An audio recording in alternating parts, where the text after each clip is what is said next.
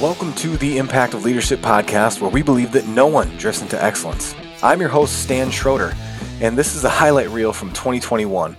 We had 23 new interviews and 2 re-releases this year, which roughly equates to 14 to 15 hours of podcasts distilled down into about 30 minutes of snippets for this highlight reel, which was not easy for me to do. So let's start with episode 80, way back on January 25th, with Dr. J.J. Peterson from StoryBrand, describing the power of storytelling. One of the things that I studied was essentially what's called narrative transportation. When you experience a great story, you actually place yourself emotionally and mentally in that story. So like if you've ever said the phrase or heard the phrase, I got lost in a book, you've experienced narrative transportation. Or when you're watching a movie and the bad guy jumps out and you jump, you've experienced narrative transportation because you've put yourself in that, cried when the couple kissed at the end of the movie, right?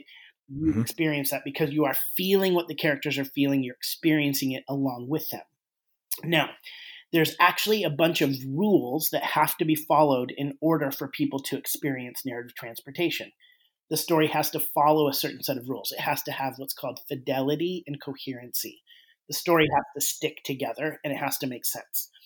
And if it doesn't, people don't experience narrative transportation. A lot of times we'll walk out of a movie and we'll go, ugh. I mean, there's bad writing and then there's bad acting. But then really a lot of the times when we don't pay attention to good movies or to movies, it's because they broke the rules of story.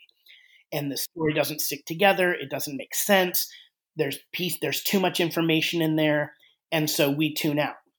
And what happens is the more rules you follow, the higher level of narrative transportation that a person experiences in a story, and the higher level people experience, the more likely it is to both change their minds and their actions. A high level of narrative transportation actually helps people change their mind and actions. So, kind of boiling all that down, if a story follows rules and actually helps people understand and make sense of the story, people will experience narrative transportation, so they will put themselves in the story, and ultimately that will change their minds and actions. So we know that this is true from books, that books can influence the way we think and feel and act, and movies and all of that. But actually, so can marketing. When marketing tells a good story, people can experience narrative transportation. They can see themselves in the story. There's research that even shows that that can happen in quickly as a tweet or an Instagram post. Like even that short of a story can invite people in and help them engage and change their minds and actions. Next up is my guy, Jamar Jones, episode 92, describing the principle of vampires and shepherds taken from his book, Change Your Circle, Change Your Life. So the whole concept with vampires and shepherds is that every day you theoretically start out with 100% energy. So just immediately when you open your eyes, when you wake up the next day, then you get hit with things that drain your energy. So you get hit with maybe you didn't get a good night's sleep. Maybe then you're late for work. You got to get the kids on the bus, or as you're going through your day, maybe you got to finish a big project. So that takes away a percentage of your energy. So these things, these actions start taking away your energy as you go throughout your day. And that's things that, maybe you can control, and some things you can't control. But there are people. So as you're going throughout your day, all of a sudden, out of nowhere, out of the darkness, comes this vampire and just latches onto your neck. And you're just like, oh, where did this come from? What's going on? And then starts to drain your energy. Literally just takes your energy without you knowing it and without you expecting it. And you're just like, what is going on? And an example of this is people that make their problems your problems. Okay. These vampires are there to just drain your energy. And then it's like, you got to go deal with this vampire now. Now you got to deal, with this creepy looking creature that just came out of nowhere and sucking up your time. This could be a coworker, it could be a family member, it could be a spouse, it could be a friend, it could be an acquaintance. The next interview was a triple threat match, episode 84, March 22nd. Patrick Booth and I tag teamed this conversation with Sarah Sloyan, the former Senior Vice President of Entree Leadership. This was really fun. Where we end. If that's all right. Okay, I have a list of follow-up questions. So do I get to ask you guys some of my crazy questions? She's ready. I'm so ready. Yes. I have this notes document on my phone that I are just crazy questions. So I'm in if you're in. Oh, I'm in. I've been in from the very beginning. Let's go. I'm excited. You punked us. All right. So I'll roll through these and then you rapid fire us. And then feel free to add context if you want to any of these. So, all right. So Brussels sprouts or broccoli? Is it roasted broccoli or raw? Roasted. Oh, okay. Brussels sprouts. Okay. Gluten-free cupcake or 20 minutes of yoga? Cupcake, 100%. Episode of Friends or episode of The Office? Friends. Morning coffee or afternoon tea? Well, I'm a tea drinker, so I have to go with afternoon tea. Sigma Kappa sorority or Iron Tribe? You guys are the worst. Oh my gosh. I did some research. Okay, I'm going to have to go with Sigma Kappa because it was like formative years of my life. All right. Just so everybody out there knows, I did some research. Sigma Kappa sorority, that's what, when she was in Arizona, I did some research. And then Iron Tribe is a place that she works out at. Pinterest or Instagram? Instagram.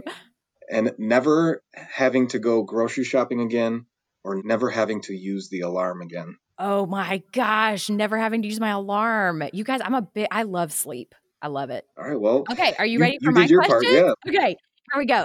Do you wet your toothbrush before or after you put toothpaste on? Up until I was about 17, I did it after. But then I realized somebody told me that I was wrong. Are you a psychopath? Am I a psychopath? I've heard that's a sign. Patrick, like, you can jump in whenever. Don't. Yeah, there's something there, but you're going to find out a lot more about Steve after these questions. But go ahead, keep going. Okay, do you make your bed every morning? No. Okay. God bless my wife. Do you put on one sock and one shoe at a time or both socks and then your shoes? Both socks and then my shoes. Okay, so that feels normal. All right, check. And do you wear socks to bed? That's my final question. Patrick, go ahead. No. I do. All right, I do, but because my feet are cold and because I'm a psychopath, apparently.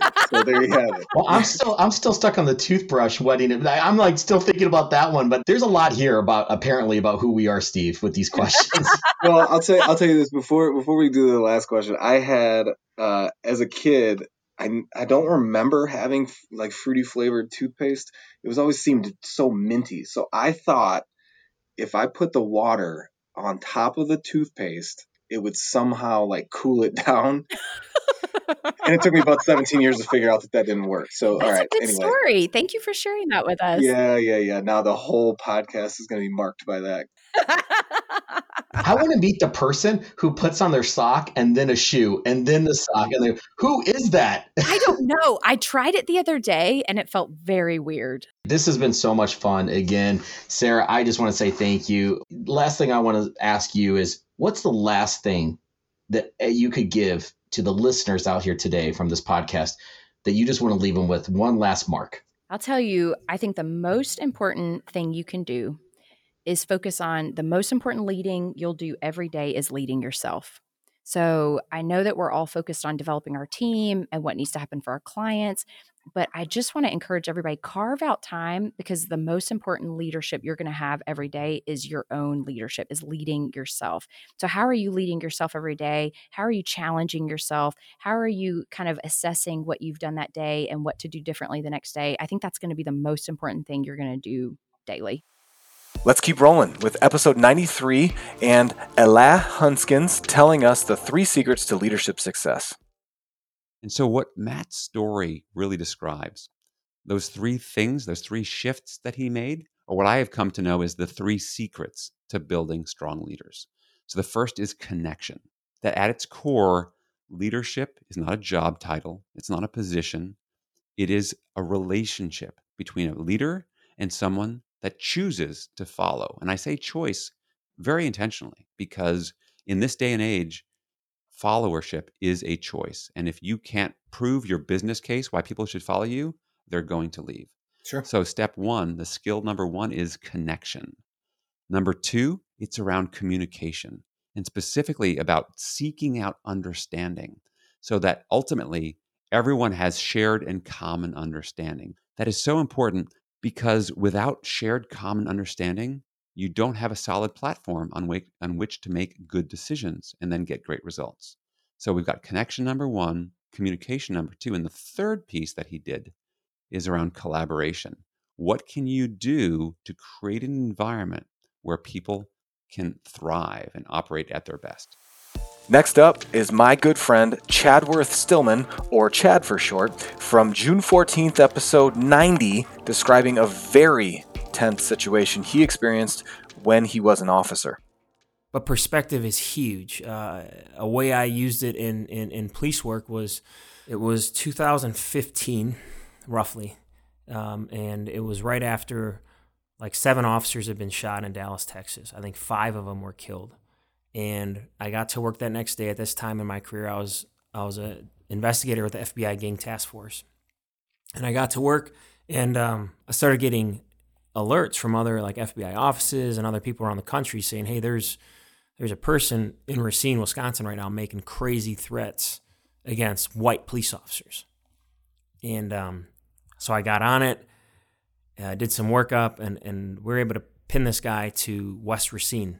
And he was making some pretty crazy threats, saying white officers should kiss their families goodbye and that black men across America need to arm up and start killing white police officers. So in light of what had just happened, 7 officers shot and killed, we took that very serious. We got a team together, and we set up an operation to catch this guy. It went smoothly. He didn't resist. He didn't fight. He did everything he was told to do. And he went to jail with not even a scratch on him because he completely complied with what we were telling him to do. And in the interview room, my heart was really soft toward the guy. And I just looked him in the eyes and straight up told him, look, man, the world right now wants me to hate you, and it wants you to hate me. I'm like, let's have a different narrative here. I wanted to know his perspective as a black guy in America and why he was so angry against white cops. And he shared with me why he was.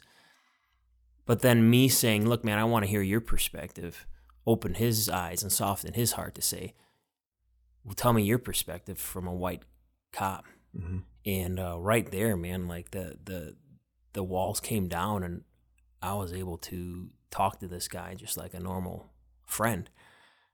Well, I'll fast forward.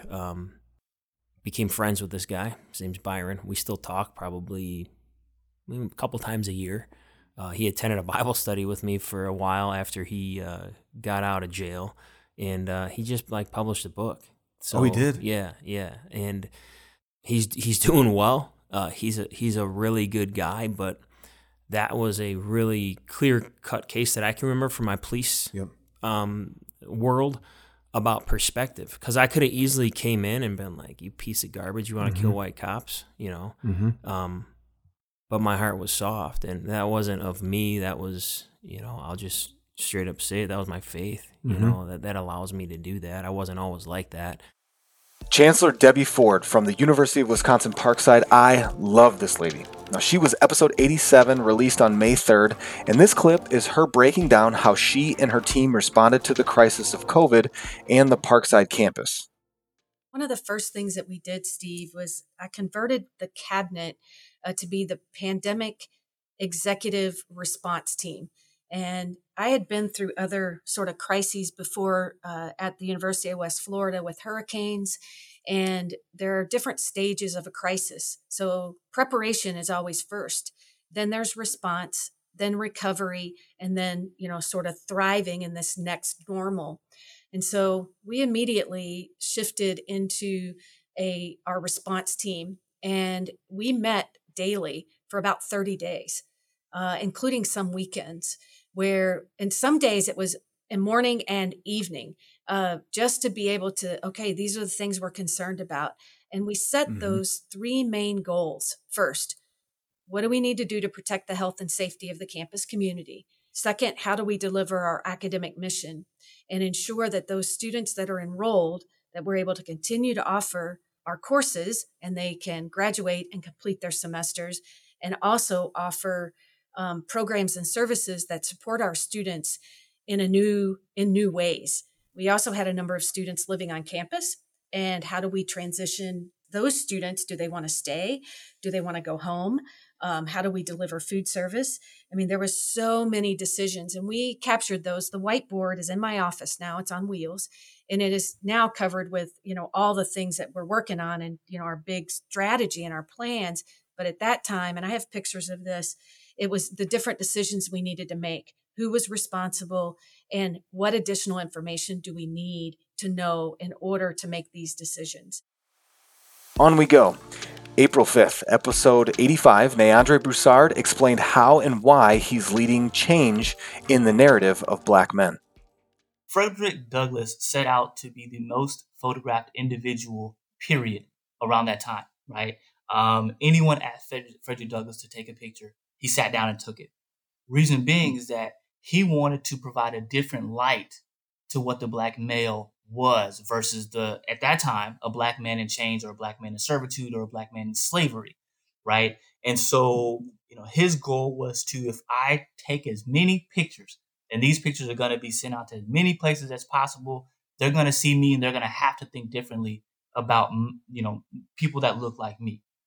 And so looking at the narrative that surrounds the Black male, our focus is really breaking down the stereotypes, right? And the biggest part of that is breaking down the stereotypes for the generation that it impacts, not necessarily breaking down the stereotype for the oppressor that has given that stereotype to that organization, to that group. That makes sense.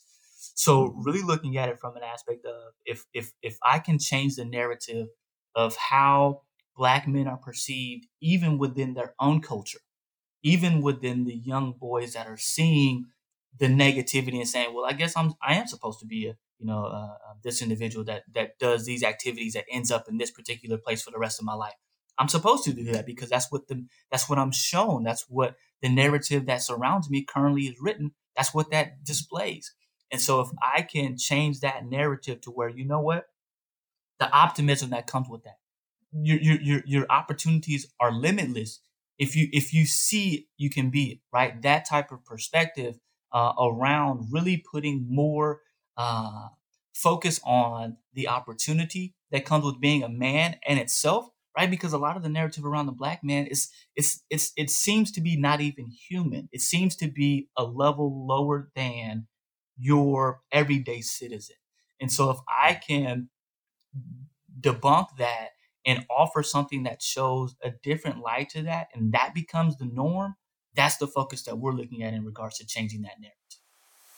I absolutely love this stuff. Okay, Sarah Ray Stolinga was with us on June 28th, episode 91. We're jumping into minute 23-ish with Sarah talking about the most valuable skill in leadership. It's not easy, but I would say even though turnaround is a highly specialized version of leadership, that leadership prioritizing is among the most important skills that you have to pay attention to as a leader, no matter what kind of organization you're running, no matter how big or small or what stage it's in. How you spend your time as a leader it's the most important determining factor of how successful you can be. I think when I coach executive directors who are, leading for the first time, or, people who report to me who are leading sub pieces of the organization, I always tell them prioritization and how you spend your time is just key. Your time is your most important asset, more than anything else that you have. And so, I think I told you earlier on that one of the skills that I'm very grateful that I have is being able to look around the corner. And so what I did is I looked to the future end game. Where do we want to be 18 months from now? And then you have to map backwards to where you are now. Todd Bolsinger is a goldmine. He's been on our podcast a few times, and this episode aired on February 8th, episode 81, and he was with us to dive into his book, Tempered Resilience. Now, you're going to hear some popping in this clip. That's the fire that Todd's sitting by as we did the interview. Pretty cool. But here's how we get to be a leader that's resilient. This is like the blacksmithing metaphor, right? So if you think about yourself as like a piece of steel, right? Just raw steel, your raw material of your character, of who you are. And then you think about the process of how a piece of raw steel becomes a tempered tool. What happens is it goes through a process of heating. It goes into the fire and has to be fired to the place of it where it's almost liquid, right? It's like it has to become like literally melted down. And that experience for a leader is the experience of vulnerability. So here's one of the paradoxes. Tempered resilience, strength and flexibility comes by letting yourself experience vulnerability in your leadership. It's almost the complete opposite that we think. We think to be strong and to be tough, we need to fake it till we make it. People who fake it till they make it, fake it until they break it, until they're just broken, right? What you actually have to do is you have to be able to become the kind of person who can embrace, at least with yourself and people that you trust, the vulnerability of this moment so you can take on the shaping. And so the transformation that's needed, the character formation that's needed, starts in vulnerability. And then just like a heated steel is put on an anvil, it requires relationships. So you don't face that vulnerability alone. You face that vulnerability through thick, solid, heavy relationships like an anvil. And I say that every leader, therefore, needs partners, mentors, and friends. You need all three of those. So if you're going to lead, and especially if you're going to go through the vulnerability that it takes to lead change, you're going to need to have a solid group of people. You cannot do this by yourself. One of the coolest interviews I did this year was with Wisconsin's Lieutenant Governor Mandela Barnes, published on May 17th, episode 88. Here's the clip where I almost stumped him. What's been one of the most surprising lessons that you've learned since taking office? Oh boy, I think you may have stumped me with this one. I take that as a compliment. Yeah, you should absolutely take that as a compliment. I did my research, and and Nicole, who edits this, she'll be listening back, and we can edit this part down. No, let's not edit it. Let's keep this as real as possible. Okay, all right. This is good. This is good. I like being on my toes this way.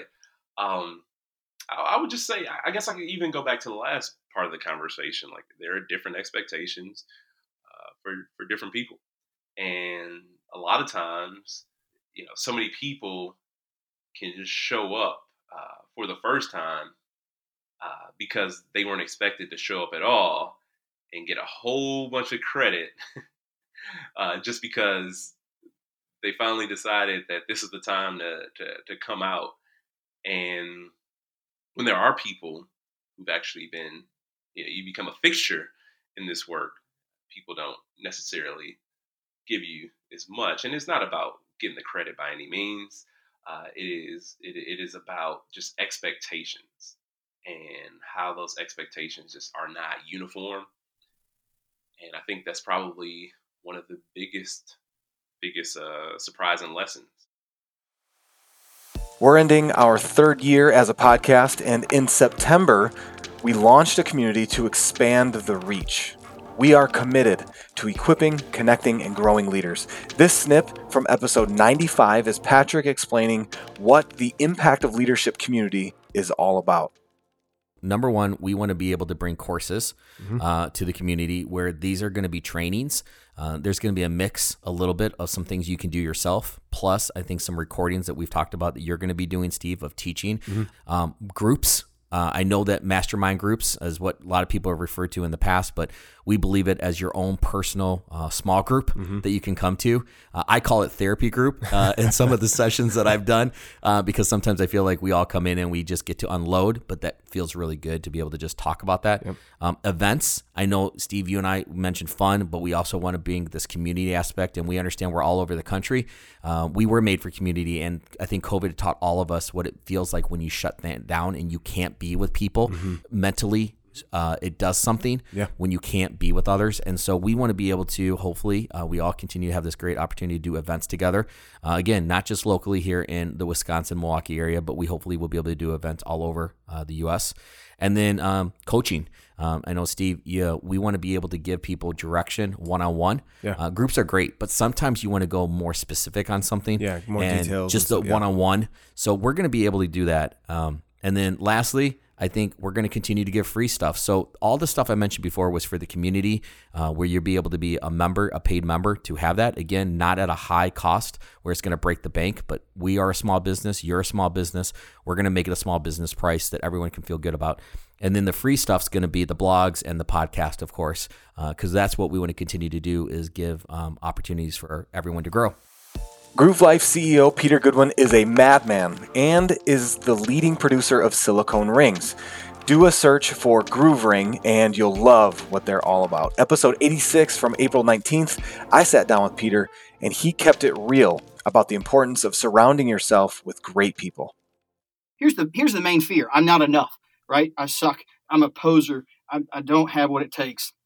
I'm too educated. I'm not educated enough. I'm fat. I'm skinny. I mean, like, just name all your fears or all your limiting beliefs. And then being able to identify those and then be like, hey, yeah, you're right. I'm not educated enough, but the guy over here is, and I can hire him. And you can, you're secure enough in who you are and who you're not, that you can fill in the gaps. And that is absolutely 1,000% the key to success. Now, of course, you got to have a product that sells in the marketplace.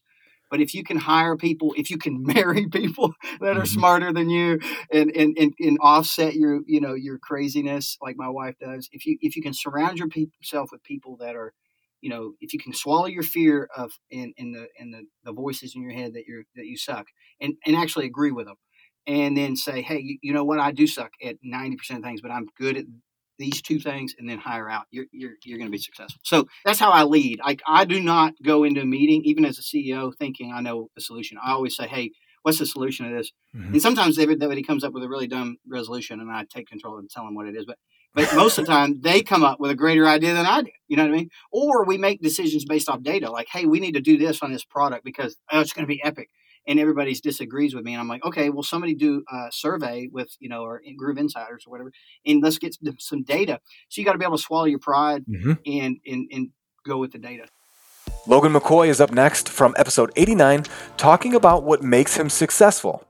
Something about me is it's kind of that sick, dark side of, like, I just love it when it can get dark and grim. Ha! Got you, Logan. Logan's a colleague of mine, and I'm so happy that I get to mess with him. I'm sure payback will be not as fun, but now let's play the full clip so that you know what he's actually all about. Something about me is it's kind of that sick, dark side of, like, I just love it when it can get dark and grim, and it's like just there's game on. Yeah, there's only one option. Like, it is do or die, sink or swim type of a thing. Like, I love that. I love that type of challenge. So I think for me, I was excited, just like the whole thing of moving into VP of Sales, where I didn't know in any way, shape, or form what I was doing. I'm both frightened and excited. It was the same thing with the services role. It's like, I'm excited about what we can do here, and if this works, how awesome this is going to be.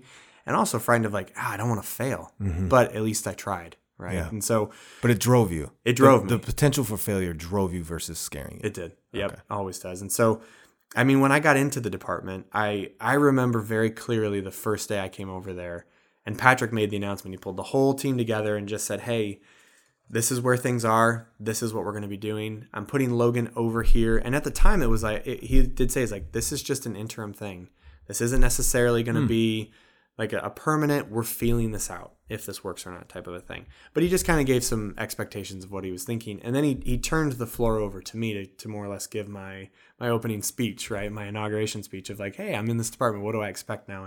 And I do remember looking out on everyone, and I just felt skepticism. I felt this sense of, who is this guy? This is a guy from the sales department, right? How is he going to lead us? How is he going to know? And I felt that myself coming into it of, I'm not going to come in and try and fake this here, because there's no point. So for me, and as you know, like, as one of our core values, humility. So I came in and was open and upfront. I said, I am not going to come in here and try and tell you how to do your job. I'm not going to come in here and try and say that what you're doing is wrong, or that I'm going to come in and say I know what to do from a technical side. I want to come in here and I want to learn. But what I want to do is I want to help us achieve what I know we all want to actually be a part of. Like, we don't want to be a part of a losing team. We want to be a part of a team that's moving things forward and is doing something that matters. Because as you know, like, we work with clients that do really incredible things, that work with kids with special needs, that deliver food in third world countries when there's been a massive earthquake. Like, that's who we get to support from an IT side. So we're not just pushing numbers here to help someone make an extra buck. Oftentimes we're dealing with life or death matters in some cases, right? Because we also help a number of healthcare organizations. So if they can't get their data off their x-ray and their clinics and they can't run the way they need to, like, they can't provide the healthcare that they need to for their patients. And so for us, it was that thing of casting that vision of, guys, I know what you do matters. I know it's hard right now and I know it's clunky. I don't have all the answers, but I'm willing to make the investment to spend time with you to figure it out. Episode 100. Dr. Tamara Rosier. Now, she was the fourth in a 5-part series on mental health. Please consider checking out the entire series and forwarding it along. We had a great response from it. Tamara is going to join us for a webinar on leadership and ADHD in Q1 of 2022. So keep an eye out, keep an ear out for that. But for now, a clip from her interview. And I'm talking about the tasks that we don't want to do, that aren't fun and aren't emotionally stimulating. The laundry, pulling weeds, stuff like that. That's exactly it. So the first trick is avoidance altogether. And it's the la la la, I can't hear you. So that's when I clean out my sock drawer instead of studying for an exam. And I feel very productive because I'm getting other things done. I'm just not getting the thing done that I need to get done. You see that kind of little cognitive trick we play? Yeah, it's a killer. Then the next one is anxiety. And a lot of us do that. If we pour enough anxiety, it's like gasoline on our, feelings and emotions, then we're kind of spurred into doing it. And so the anxiety kind of gets us going. Then sometimes we're so clever, we combine the two. We combine avoidance and anxiety, and that comes up with procrastination. And so we wait till the last impossible moment until it's nearly impossible for us to get it done. And then we spring into action. We just by 1 minute before the deadline, and then we're the heroes in our own story. Now, remember, all these bad tricks come with a high emotional cost, but that we'll pick that up later. So another bad tool we use is shame and self-loathing. Especially adult women with ADHD, I have found, tend to use a lot of shame and a lot of negative talk to kind of muster the emotional oomph that they need to do a task. And finally, anger. Unfortunately, anger is a great motivator. It's why I passed my doctoral level statistics class. I was angry and decided to really learn it. I wouldn't recommend this approach, but I did learn stats out of spite. All right, we made it. I hope that got the intrigue flowing to go back and listen to an episode or two. Here's a takeaway and action item from this year. Takeaway. Of course, I can't just have one, so here's two. Number one, mental health is real and needs to be talked about more. Number two, 2021 was a fight for most of the year in business. Action items. Number one, lead yourself first. Make sure your inner life is stronger than your outer life. Number two, for action items, get a mentor, coach, group to help you stay the course. Life's way too hard to do this thing on your own.